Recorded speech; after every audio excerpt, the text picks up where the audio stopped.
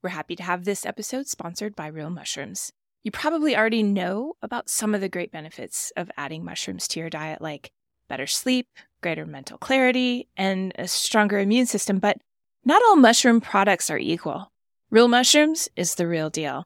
Many mushroom companies harvest the mushroom and the grain it's growing on. Real Mushrooms products contain no grains or starch fillers. They're organic, cultivated naturally, and third-party verified for beta-glucans, the compound that makes them so valuable as a supplement. They even have a science and medical team of doctors who ensure that Real Mushrooms meets the highest standards. What I personally love is how informative their website is. Have questions about what mushroom is right for you? They have a robust blog with articles ranging from women's health to what mushrooms are most beneficial to your pet. Want to boost your immune system? Have better sleep and feel more calm? Grab the link in the show notes and get 25% off of your first order. It's so funny because people who don't have a practice always think that it's about getting something. And I think it was Jack Cornfield who said, people think that they're coming to visit a treasure house. And then after they start practicing, they discover it's a junkyard.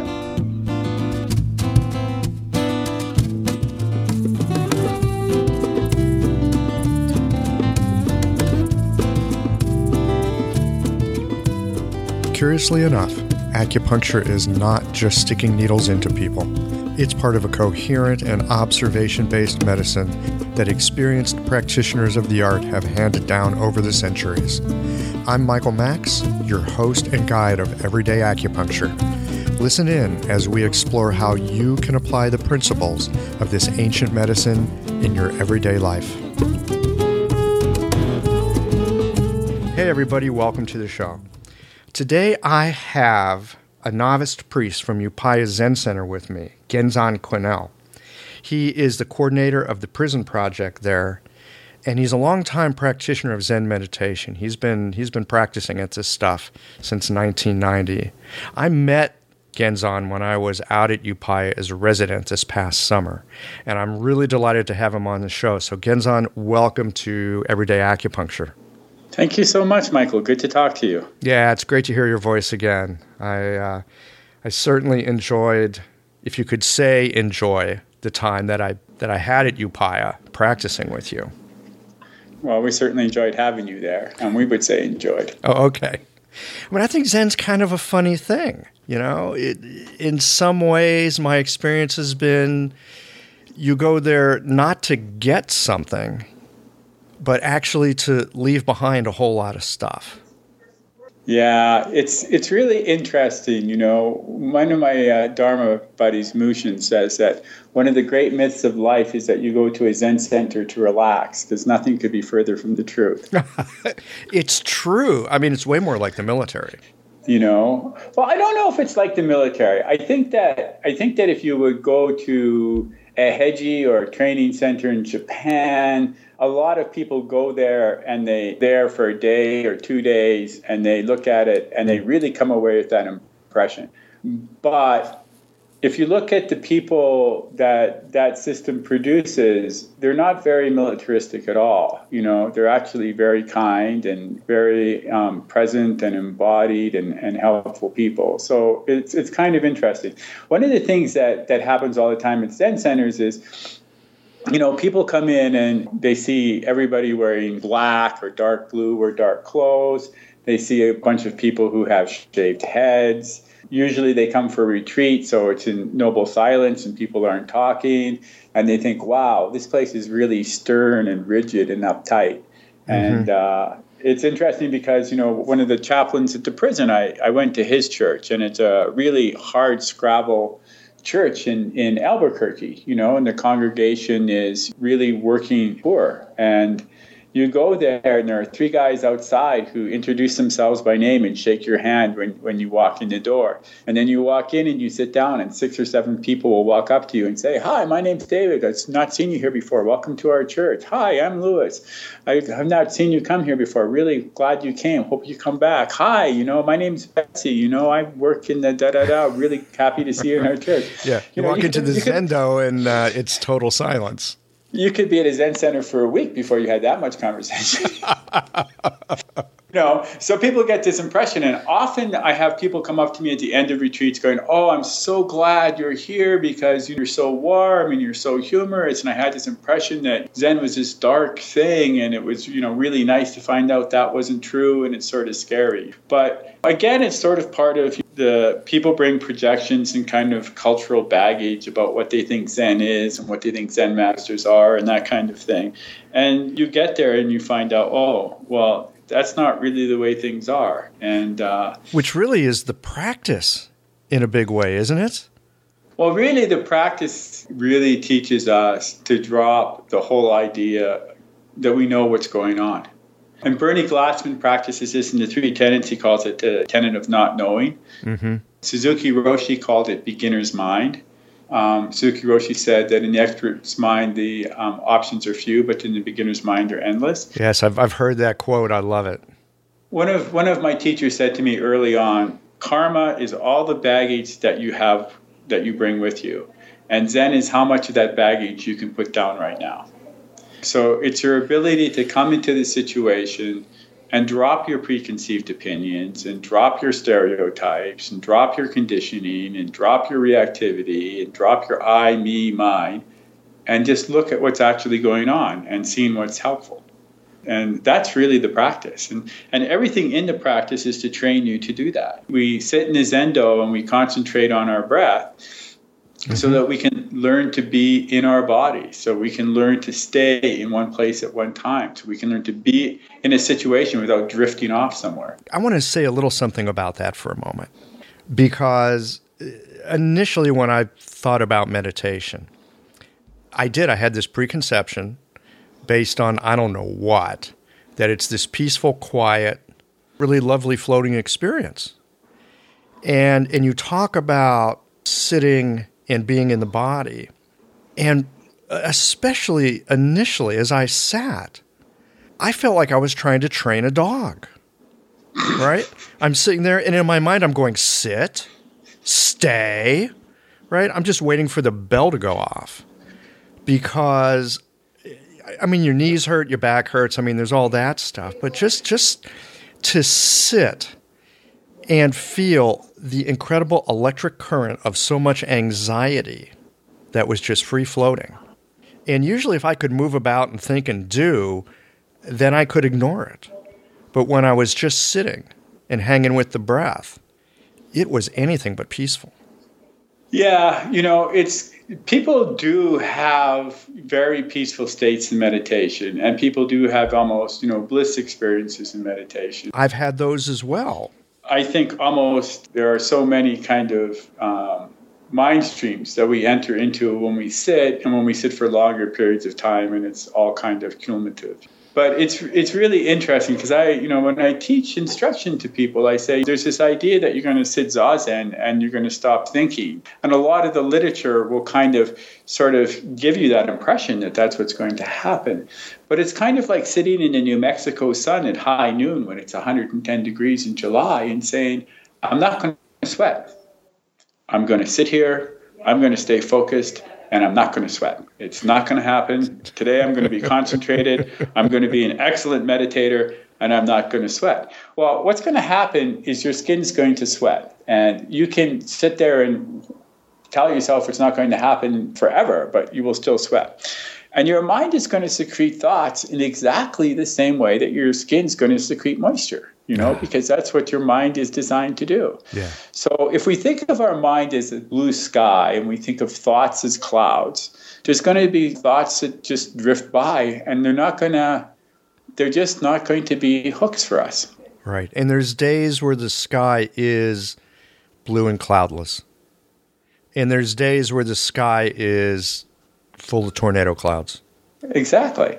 And then, it's like I say to people, it's a lot like swimming. You're a fish and you're swimming in the ocean, and you see all these various things floating around. So you see this thing, and it's like oatmeal for breakfast, and you look at it and you go, that's a worm out of season. I have no interest in that. And it doesn't, oatmeal for breakfast, so what? Go back to counting your breath. Or, I have to write a check to the insurance company. Okay. And then you go back to counting your breath. Or, I have to do a new schedule. And you go, okay. And then you go back to counting your breath. But every so often, some shiny lure will come along and it will catch you. And you won't know what it is because it'll be something like really simple. It could be like, I wonder if there's oatmeal for breakfast. The oatmeal to Four Seasons is really good. I could be at the Four Seasons. What the hell am I sitting here doing this for? Da, da, da, da, da, da, da, da, da, da. And then you find yourself, as one of my teachers once said to me, doing imaginary things with imaginary people in imaginary places. And that happens to everybody. And then you just go, oh, I'm not in the Zendo anymore. And then you come back and you go back to counting your breath. Being centered, coming back is the practice because everybody goes away. This is one of the things that I would say shifted something for me while I was at Upaya, was getting rid of this notion that meditation is that big blue sky. And that really it's about the return from being away. Yes. It's really about the return from being away. And the other thing that's and this goes back to a conversation we were having some time ago, Michael, about insight is not enough to get you through, the emotional calamity you're currently in. When you start to sit in your body and you begin to start feeling things as opposed to getting hung on the narrative. So you start to notice, oh, I'm having an aversive thought about Ted, because Ted's always late. I gave him this project like 2 weeks ago, and there it was the night before I was supposed to leave for Upaya on retreat, and it wasn't done yet. And he made me look bad in front of Bob. Why can't Ted get this thing done? And da-da-da-da-da-da-da-da-da-da. And if you can drop the story about Ted and drop the story about what Bob thinks about you, and just feel what that reactivity is in your body. And you begin to recognize that. Begin to recognize the physical sensation of that. You begin to recognize what it feels like when you're about to get triggered like that. Then when you're off the cushion, you can begin to feel that in real life. And that's more important than insight. It goes, oh, I'm getting upregulated. I need to ground myself. I need to take a breath. Maybe I need to step away. And this is the work that I teach people in prison is, being able to be in your body and recognize what's happening before you act out on it, before you make the sarcastic remark, before you give the other guy a shove, before whatever. And that's something that you really only get out of practice. Is actually being in the body and what does the thing feel like in the body? Not what the story's about, because the story's always imaginary. We never remember things the way they happen. We remember things the way they might have happened from a certain perspective. Or the way we'd like them to happen. Right. And then after we start, if it becomes an obsessive thought, like you had an argument with somebody or a conflict with somebody about something, you might remember it relatively accurately according to your point of view the first time. But by the 100th time, the person that you're having a conflict with is being much worse than they ever were. And your behavior, of course, is much more exemplary than it ever was. And you create this fantasy world where you had the exact perfect comeback and you said exactly the right thing and da-da-da-da-da. And then you break all that down and what do you end up with? Regardless of what you end up with, the structure is the same. I, me, mine, this artificial created idea you have of this independent self that's operating in the world is not getting what it needs, wants, or is getting something it doesn't want or whatever. And you justify your behavior on that. And it's insane, and you begin to see that and it begins to fall apart for you. And that's when things start to shift in your real life as you start going. And would it be, I guess, safe to say, I don't know about safe to say, would it... there's an interesting phrase. Yeah, there's... It seems to me that if we stay away from the narrative and stay more in touch with the actual feeling without making a story about it, then something else has an opportunity to occur. Yes. And the feeling will self-liberate. The feeling will self-liberate. Say more about that. The feeling will self-liberate. When we get into these like obsessive rounds of storytelling or rumination or whatever you want to call it, where you keep reliving this event over and over and over again, it's really hard. It's kind of like eating sunflower seeds, at a certain point, it's kind of hard to stop. I don't know why, the salt or whatever. But you just keep repeating it and you go, oh, okay, I'm not going to think about that anymore. Pretty much, if you say to yourself, I'm not going to think about that anymore, it means you're going to think about it some more. Oh, yeah. It's like, don't think about a purple elephant. Exactly. But once you go into the body and you actually go, what am I feeling?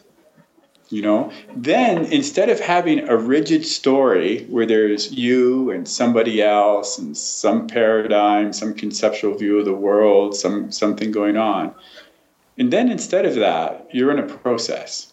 And you can go, okay, right now, what am I feeling? So, okay, I feel like my breath is like really short. I'm not breathing from my belly, I'm breathing from my chest, I can feel that my shoulders have started to hunch up around my neck. I have this real sense of energy coursing through my body, like I'm getting an adrenaline rush or I'm getting a shot of some kind of, chemical rush from my brain. I feel like really upregulated and tingly. And if you sit there with that, that will self-liberate. That feeling of being, your heart going really fast and all this chi flowing through your body and all this overexcitement, if you actually sit with that and look at it, that will pass. So instead of trying to resolve it with our thinking brain, you go into the body. What is the body experiencing? Because what the body is experiencing is what's really happening. What's going on in the brain is just in an imaginary play. It doesn't even matter who's in the play. Even if the conflict is somebody that you've known your whole life, even if you're having, a difficult time with your mother who's loved you since birth, or your lover, or your husband, or your wife, or your best friend, the person in your brain is not really that person. It's just a construct. Right, who we think that person is. And the self that you feel is so real and so maligned and so put upon and so justified and so misunderstood, that's not real either. And the place where this imaginary, encounter is taking place, even if it's a room that you've been in 100 times, it's not really a room. It's just a construct in your mind built out of a memory stream. There's nothing real there. What is real is the heart beating in your chest. What is real is the air going in and out of your lungs. What is real is the chemicals floating through your body. What is real is the sweat in your palms. That's what's really happening. That's where it is. And, as we begin to train ourselves to be able to recognize, okay, I'm going through this, call it a process, call it a transformation, call it a klesha, call it an emotional firestorm, whatever. If we can sink into our body and go, oh, this is what's happening, we can take care of ourselves, because we'll go, okay, I'm going to start breathing deeper. I'm going to consciously drop my shoulders. Now, you can't consciously turn off the chemicals that your brain is, generating, or maybe you can, but I certainly don't know how to do that, But as you start to relax your body, that chemical mixture will change too. It shifts, yeah. You used a really interesting term a few moments ago, which is upregulate. Yes, that one comes from my teacher, Roshi Joan Halifax. Mm-hmm. What does upregulate mean? How would people notice that they're upregulated, and what is the problem? Or should I maybe say the challenge with being upregulated? I think that physically upregulated means that you're in a place of excitement, and I would almost call it kind of a place of distress, although it might not always feel like distress. So, for example, I foolishly have some, strong political convictions, and I can get into conversations with people about politics, and I can get very excited, and it's actually, for me, a highly enjoyable state, because I have this sense of, I understand this issue, I have a really strong vocabulary around this issue, I have the ability to galvanize and convince people around this issue, I have and this is really true, I have the ability to like really, challenge the other person's point of view. And there's a whole bunch of really wonderful ego food in there. I'm smart, I'm intelligent, I'm articulate, and above all, God damn it, I'm right. And that feels really good. It does. It feels really good. It can. Yes, it can. It certainly can. But in that kind of excitement, what I lose is I lose my sense of connectedness to the other person. I lose my sense of compassion. I lose my sense of my ability to listen. I lose my ability to see the world from the other person's point of view. I lose my ability to create deep connection. And really, even though I'm talking a mile a minute, I'm losing my ability to communicate because all I'm doing is, broadcasting from my ego. And so that's an example of upregulated. Another example of being upregulated could be in a situation that you find completely distressful. So, you could be in an office situation, for example, and your boss could be yelling at you because this project has gone the wrong way or whatever's going on. And you begin to feel, diminished, humiliated, embarrassed in front of other people. And all that could build up to, a different kind of sense of upregulated. But what it basically means is disconnected from the ability to be present because we're so caught up in our game, whatever that game is, whether it's usually some kind of form of, and even the political thing is a form of, self-defense. It's like, I know how the world should be. I know how things should work. Mm-hmm. In these kinds of states, they can give us pleasure as much as they can give us pain. Right. Well, they can give us momentary pleasure. They can give us momentary satisfaction. But by and large, they only cause harm. Because by the very nature of that state, you are not grounded. Mm-hmm. And you're not connected. And back to our original part of the conversation, you're not coming from a place of not knowing. You're coming from a place of certainty. And that certainty can only exist on a conceptual level inside your brain and is by definition delusion. And then you take that, and this is what the Buddha taught us, we take this delusion in our brain, whatever it is. I think that people who fracking is just wrong and evil. And I'll say whatever I can about that.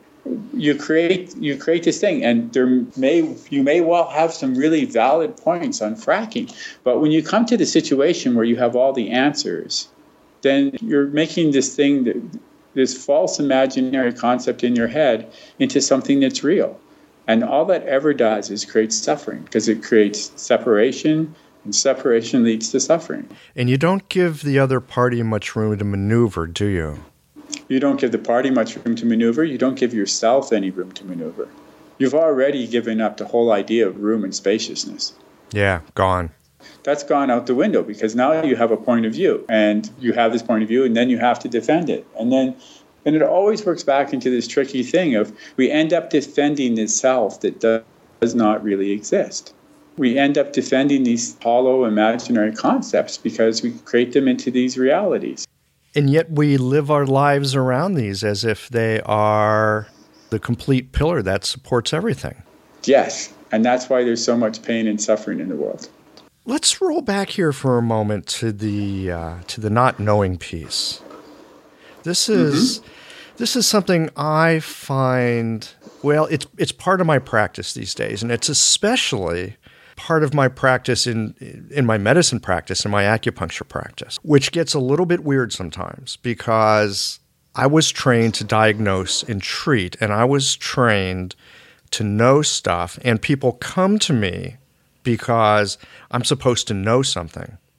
And what I've been finding, and I suspect some of this comes from my practice that I've had for a little bit of time now, that when I think I know what's going on with somebody, I am missing 90% of the material that someone is trying to tell me about their situation so that I actually can connect and help them.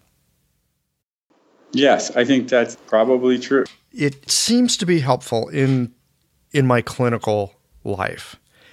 The tricky thing is there's this storyline that says that I'm supposed to know. Right. Well, I think too, Michael, there are situations where you do know.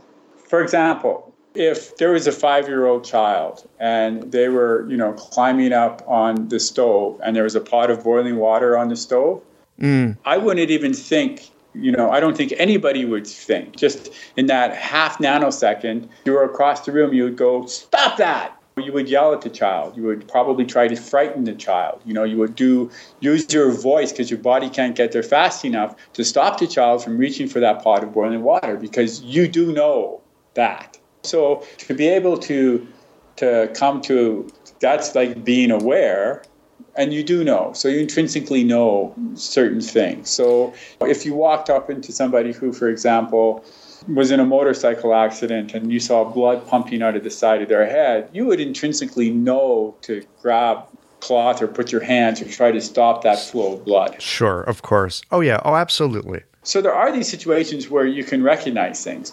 But these are very specific examples. But that sense of certainty comes from our intrinsic awareness and our compassion manifests itself automatically. That's quite different than our sense of certainty around our opinions, which also manifests itself quite quickly. But it's a completely different kind of manifestation. Yeah. One of the things that I find, again, I'm going to go to my clinical experience just because this truly is a piece of my practice. My practice is a piece of my practice. And, we have lots of theories about medicine. We have a lot of theories about how things work.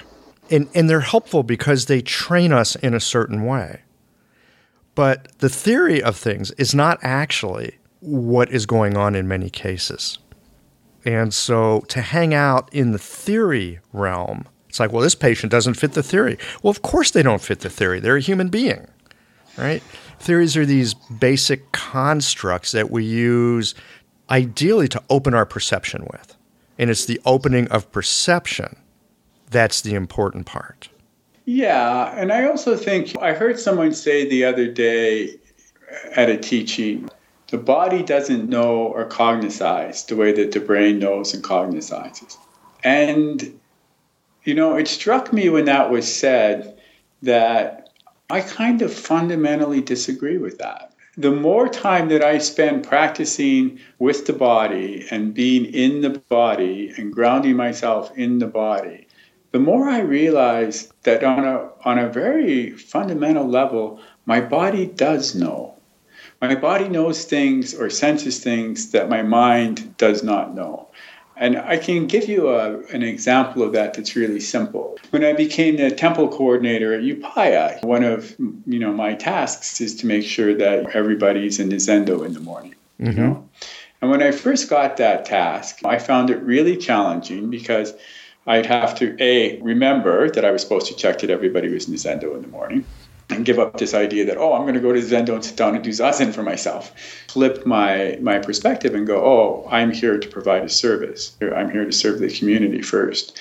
That was one thing. And the second thing is I'm 57 years old and it's dark in the Zendo in the morning and looking around and trying to see who was there and who was not there and squinting and counting and all of that. And I just found it quite challenging to know. And then the head monk would turn to me and go, so-and-so's not here.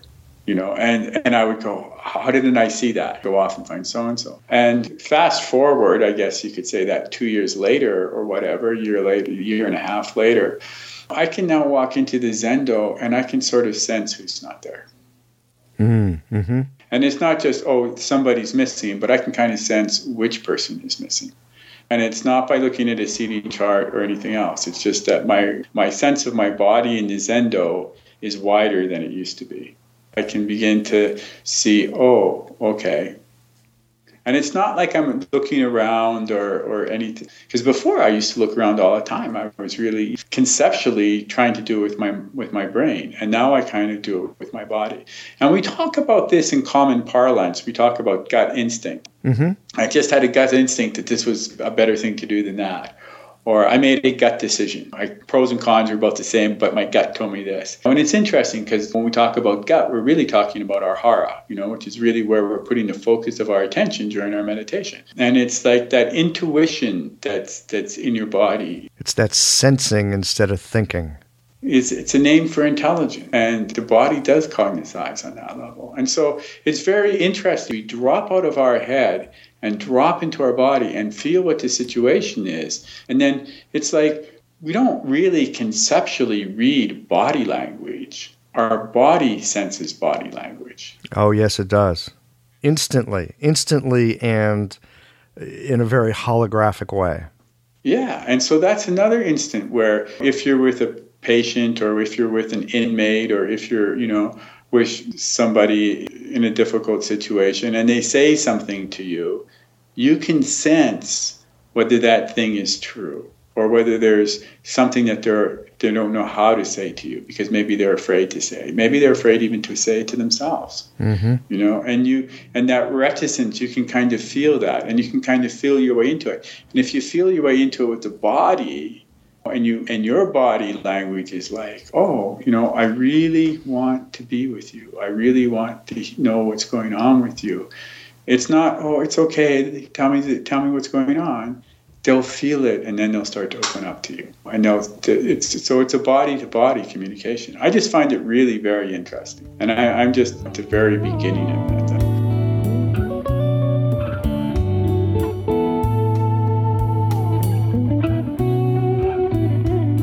Hope you're enjoying the show. I'd love to know about what topics are of interest to you. If you have a health concern, or if you want to know specifics about how acupuncture can help to promote vibrant well-being, visit the website at www.everydayacupuncturepodcast.com and send an email.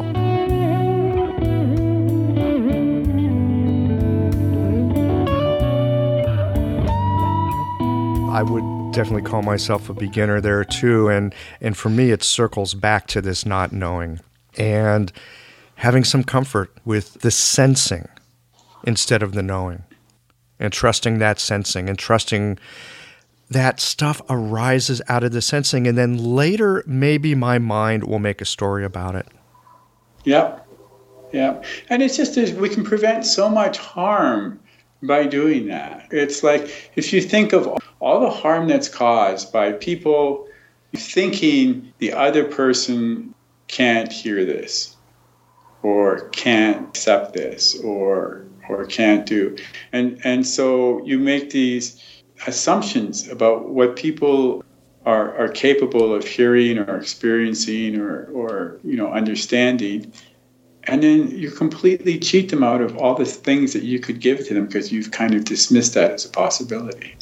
And we bring, the more of these structures that we bring into, and we all do it. I mean, it's just human nature. I mean, the brain is this one great, big, gigantic pattern recognition machine.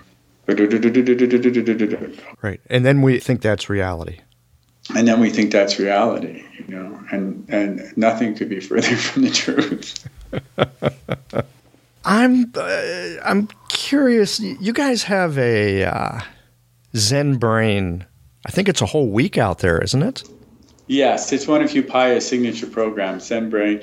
It's been going on for a number of years now. Roshi has a deep interest in neuroscience, and there's been a lot of work in that area, in neuroscience, mindfulness. There's a very famous thing about Matthew Ricard, who was a French, I think he was a physicist or maybe a molecular biologist. Something like that. He was a scientist type guy. He was a scientist type guy, and he gave it up, and he became a practicing monk in the Tibetan tradition. And there was a famous picture of him with a bunch of sensors on his head, and he said the happiest man on earth as they measured, his brain waves. And so anyway, every year there's a number of neuroscientists and philosophers who come to Upaya and what it is that we know about neuroscience and the brain and how meditation affects the brain, and it's really an in-depth, cross-disciplinary, ongoing discussion that Roshi's been having, I think, for nearly a decade now, and it's quite fascinating. Although I have to say I get a lot out of it. I get a lot out of every program at Upaya, but some of the Zen Brain vocabulary is just above my education levels. Yeah, it's a fascinating program. Can you share with us some, I'll just say highlight some of the things that really touched you in the last session, which I guess was about a month ago or a month and a half ago? Well, one of the things that was really fascinating for me was the whole idea of, and they were exploring this, it was the whole idea of context and how context shapes thinking. Okay, so for example? The classic question in Zen is, where is your mind? So it turns, you could say, you can't locate your mind in the brain. I mean, they've done lots of studies of the brain, and they haven't found a place where the mind lives yet. And then if you look at the East-West connection, and this started happening in the 50s and 60s, the mind-body connection. And that's led to almost universal practice of yoga in America, and the McMindfulness movement, which is something else that's on the side we could talk about. But the whole idea that the mind and both in the brain and in the body, and that goes to a lot of what we've just been talking about your body knowing. And then the context thing sort of starts to place the mind, the body, and what's outside of the body. What's the context of the room? And how the context affects all of this. How the context affects all of this. And it's just fascinating because where do things begin and where do they end? I mean, even the question of where does your body end is kind of a fascinating question. How so? Well, typically we would think that the end of my body, for example, would be the skin on top of my fingers, right? I would say that's how most of us think about it. Our body ends at the outside layer of our skin. Yeah, if I put my hand outside and it's 31 degrees, I will definitely feel the air on my skin. I'll definitely, you know what I mean? I can feel the wind on my face, for example. So is that not part of my body? Mm. Our ideas of where we are, even the idea of, I was at the airport the other day, right? So you get off the plane and people are coming off the plane, and this woman throws her arms wide open to greet her mother. I think it was her mother, and so her body for that moment became all space around her mother.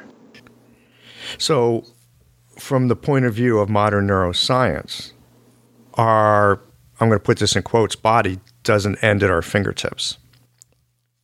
I don't know. I could not speak from the point of view of modern neuroscience because I just don't have the background for that.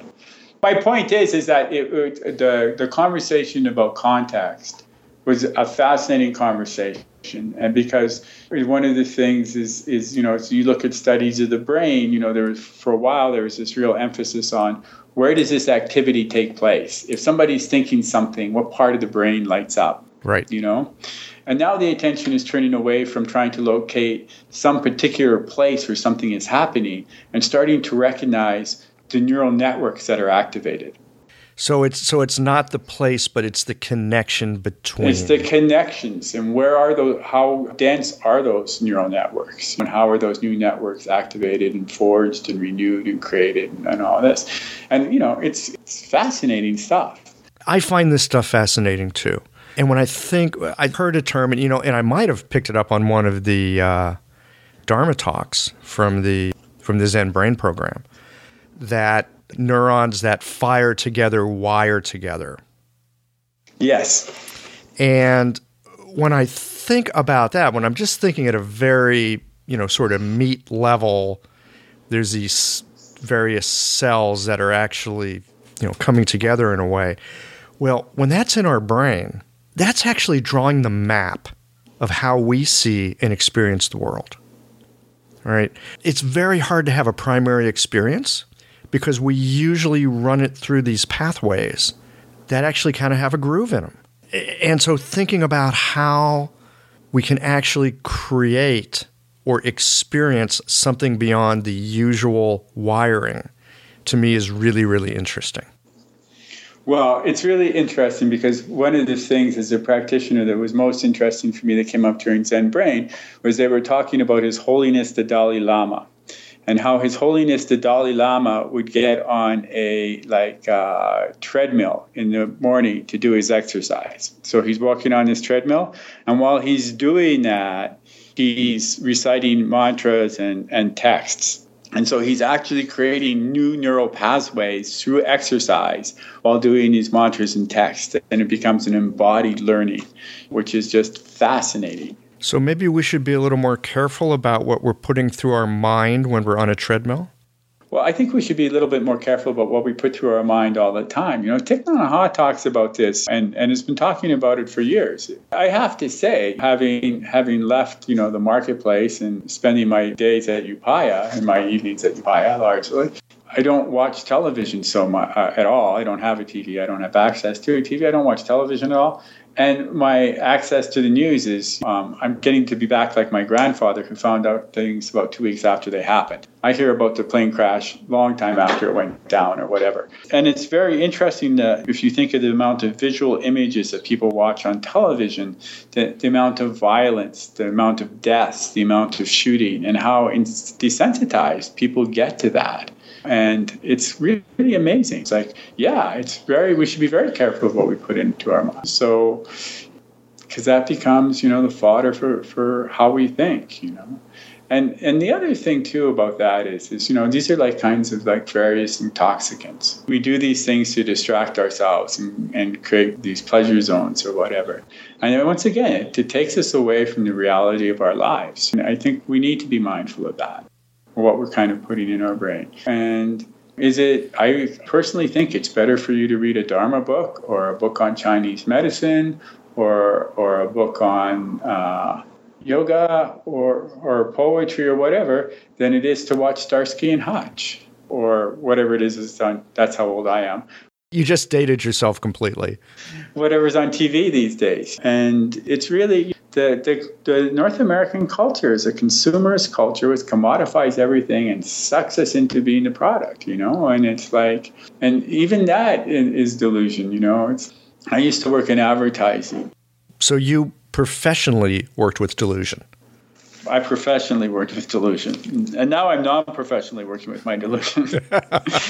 But, people look at television and they think that the TV show is the product. It's like whatever the TV show is, whether it's 60 Minutes or CSI or whatever it is. But in reality, the people are the product. The TV show is merely a mechanism to be able to get X amount of hundreds of thousands of people to sit in one place at one time so that a network can sell that time to an advertiser so that the advertiser has some certifiable way of saying, oh, X million people heard about my soap or my shirt or my shoe or my car or my boat or my gas brand. And they're actually the product, but they don't see themselves that way. Well, Facebook works this way, right? It's a consumer society, and it's designed to create consumers. And well, it seems to me that it also plays very much on all these stories that we have of how we're not good enough or we don't have something and we want to get it, right? I mean, we're back to basic suffering. This is sort of Buddhism 101 in my very limited understanding, that there's suffering. Often there's suffering because there's something we got and we want to get rid of it, or there's something we don't have and we want to get it. Regardless of whether it's, which one it is, it lands us in the same place, which is desire. Right. And underneath that is the fact that we miss the actual truth of the situation, which is that everything is impermanent. Now, that gets a little frightening, doesn't it? I mean, for me, that gets frightening when I think about impermanence. The idea that this is, if you've ever fallen in love with anything or anyone, then my life will be perfect, as if your life was going to be this thing that was going to freeze in this moment and be like that forever. Yeah, I've had plenty of experience with that, actually. If this happens, it'll be the worst thing ever, da-da-da-da-da. Either whether it's something you want or whether it's something that you don't want, it's not going to last. No, it never does. It doesn't inherently have any reality unto itself. Causes and conditions arise, these things happen. Causes and conditions fade away, the thing fades away. All of life is like that. And by trying to make these things, which are things that are in motion, processes. It's like Bernie Glassman says, it's all one vast energy field and everything's manifesting inside of it. As to make these things into real lasting objects, that's where our suffering comes from. That's where we have this ongoing anxiety because we realize that we too have a shelf life. We too are impermanent. We're going to be here and then we're not. And that's just the human condition. If you can actually recognize the reality of impermanence, to see that there isn't any independent thing that exists by itself, that everything is codependent arising. Suffering comes from trying to freeze that, stop that, make that not happen. To see things as an integrated whole. This sort of touches back on that context thing you were talking about from the Zen brain. Yeah, we're all interdependent. We're all interdependent and we're all co-arising moment by moment. And it goes back to this, idea of this false sense of continuity that we have.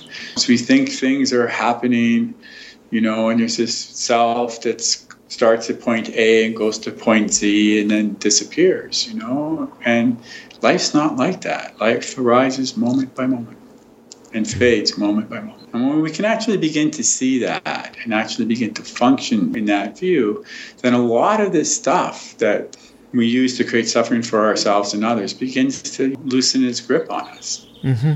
Can you tell us a little more about how meditation helps with this? Well, one of the things for me, is that we have this idea that we think things and that those thoughts are us.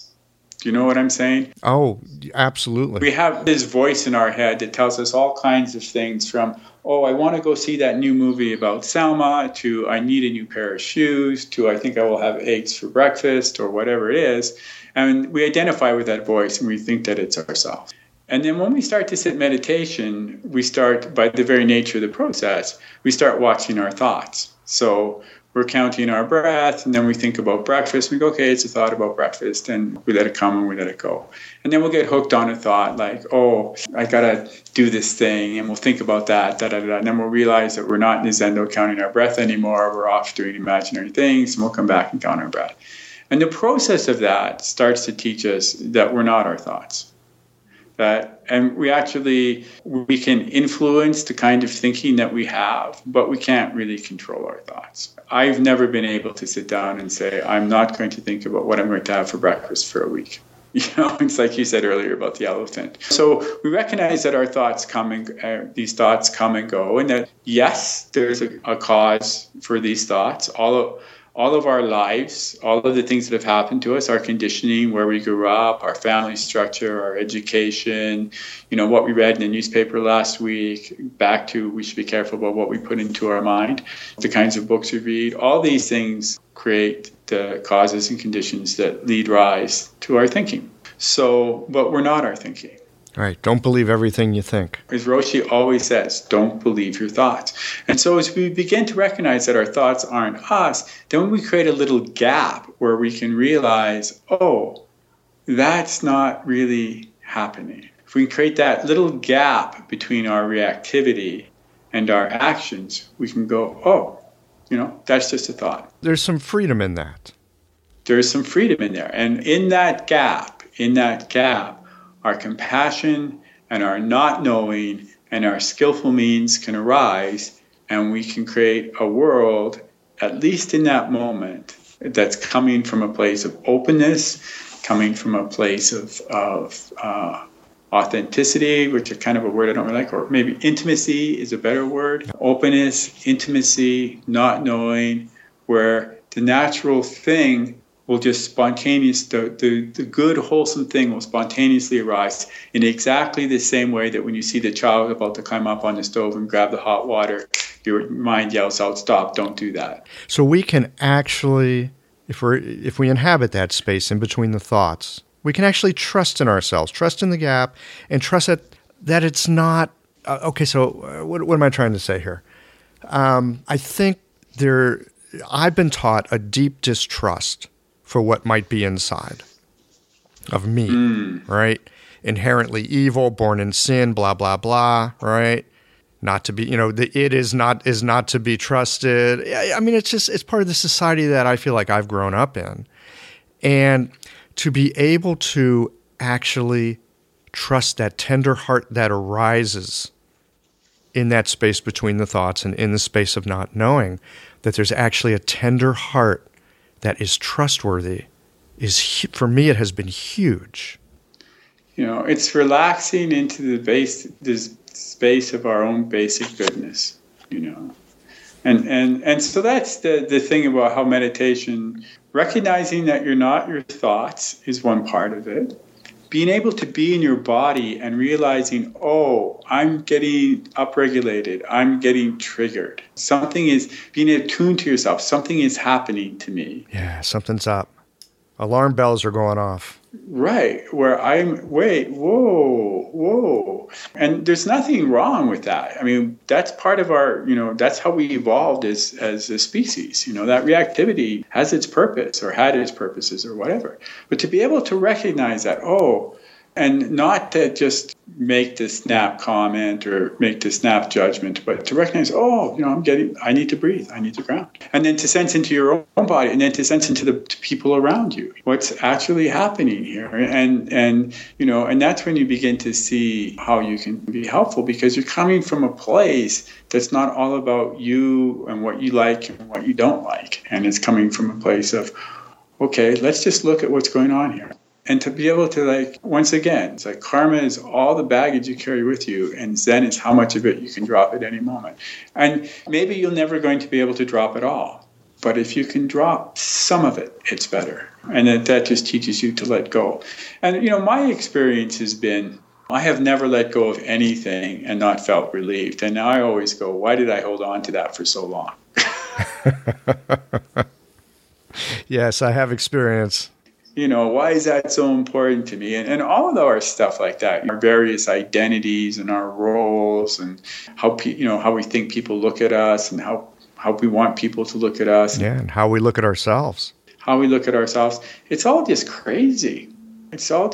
But that's the monkey mind. And as we sit, we begin to, the monkey begins to settle down a little bit. And hopefully, over time, the monkey's not in charge so much. Well, the metaphor that you used a while back here in the conversation, that the mind is like the sky. And first of all, the sky is vast, especially out there at Upaya. The sky is deeply vast. Isn't that the truth? I don't know what it is. It might be the altitude, but who knows what it is? But it is. And there's stuff that floats in and there's stuff that floats out. But that vastness is actually always there as long as I can settle into it.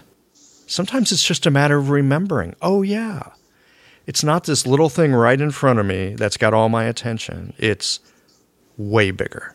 And that shifts things. It's wide, it's alert, it's luminous, it's big. And, we drop into it and we drop out of it all the time. Sure. Well, I've certainly found that much of the time I've spent on the cushion, it really is like being in the middle of a very busy Asian bus station. I mean, it's just noisy and crazy and chaotic as hell. But oddly enough, it's off the cushion. Kind of doing day-to-day life where sometimes something just falls away. I'm in the middle of a bunch of noise, and then it just slides away like the sun comes out from behind a cloud. And this thing that I call I ain't got nothing to do with it.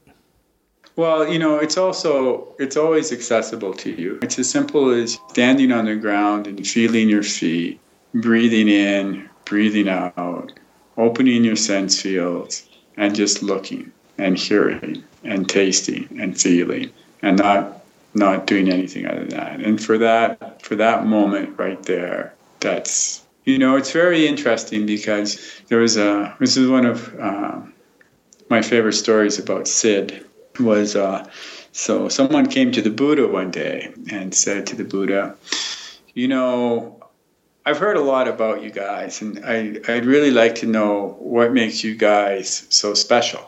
And it's a legitimate question. If you think of Buddhist time, there were all these ascetics and holy people, holy seekers wandering around India doing all these various practices to try to to sort out what it was. And so what was it that made Buddhist people different from all these other people?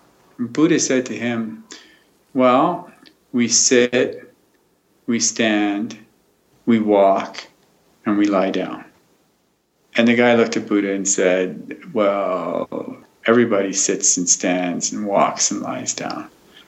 So I don't get that. And the Buddha said, that's true. He said, but the difference is, when we sit, we know we're sitting. And when we're standing, we know we're standing. And when we're walking, we know we're walking. And when we're lying down, we know we're lying down. And what he meant is when we're sitting, we're sitting. We're in our bodies and we're sitting. We're not in some memory field from what happened in the past. We're not into some future scenario that will never take place. We're not rehashing our lives or plotting our successes or any of that. We're just sitting. And when that becomes the practice, then it carries over into everything else in life. So that when you're cutting the carrots, you're right there cutting the carrots. And you're not planning the shopping list for next week, and you're not planning what you're going to do after you're cutting the carrots, and you're not planning anything else. You're just in the moment cutting the carrots. And then your life becomes this wholehearted expression of your life. And it's not fragmented, and it's not separate, and it's not crazy, and you're not running around chasing the monkey in your mind. Yeah, you're not thinking your way through it. You're not thinking your way through it. You can't think your way into Zen, and you can't think your way out of it. I like that. And that's probably a good place to actually wind this down. Well, Michael, thank you so much. I so enjoyed talking with you. I enjoy it as well, always have. And I want to remind our listeners here, Genzan is out at the Upaya Zen Center, and if you're interested in finding out either more about Zen or listening in to some of the amazing programs that they've had and some of the amazing speakers that they've had, and there's just a real treasury there in their Dharma talks. So you can go to upaya.org. Is that where they'd go? You can go to upaya.org, and there are literally thousands of Dharma talks up there. You can find out about Zen Brain, and you can find out about being with dying. Upaya is a really unique Zen center in America in that it is a huge tent under which many teachers from many lineages come. Sonoki Rinpoche, Kazuaki Tanahashi, Sharon Salzberg, John Donne, of course, Roshi Joan Halifax herself, the Norman Fisher. I mean, the list goes on and on and on and on. Yeah, it's a real treasure.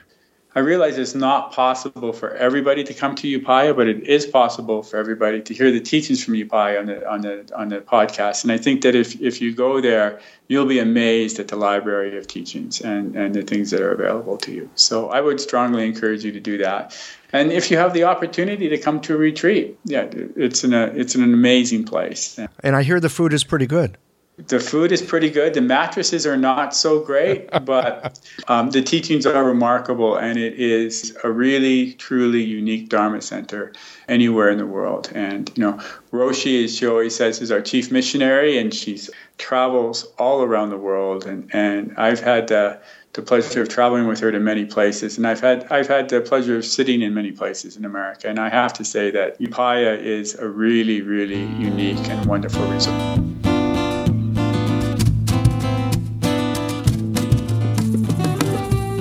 I hope you enjoyed this episode of Everyday Acupuncture. If so, please take a moment, click on the iTunes review button, and leave a review of the show. And be sure to tune in again next week.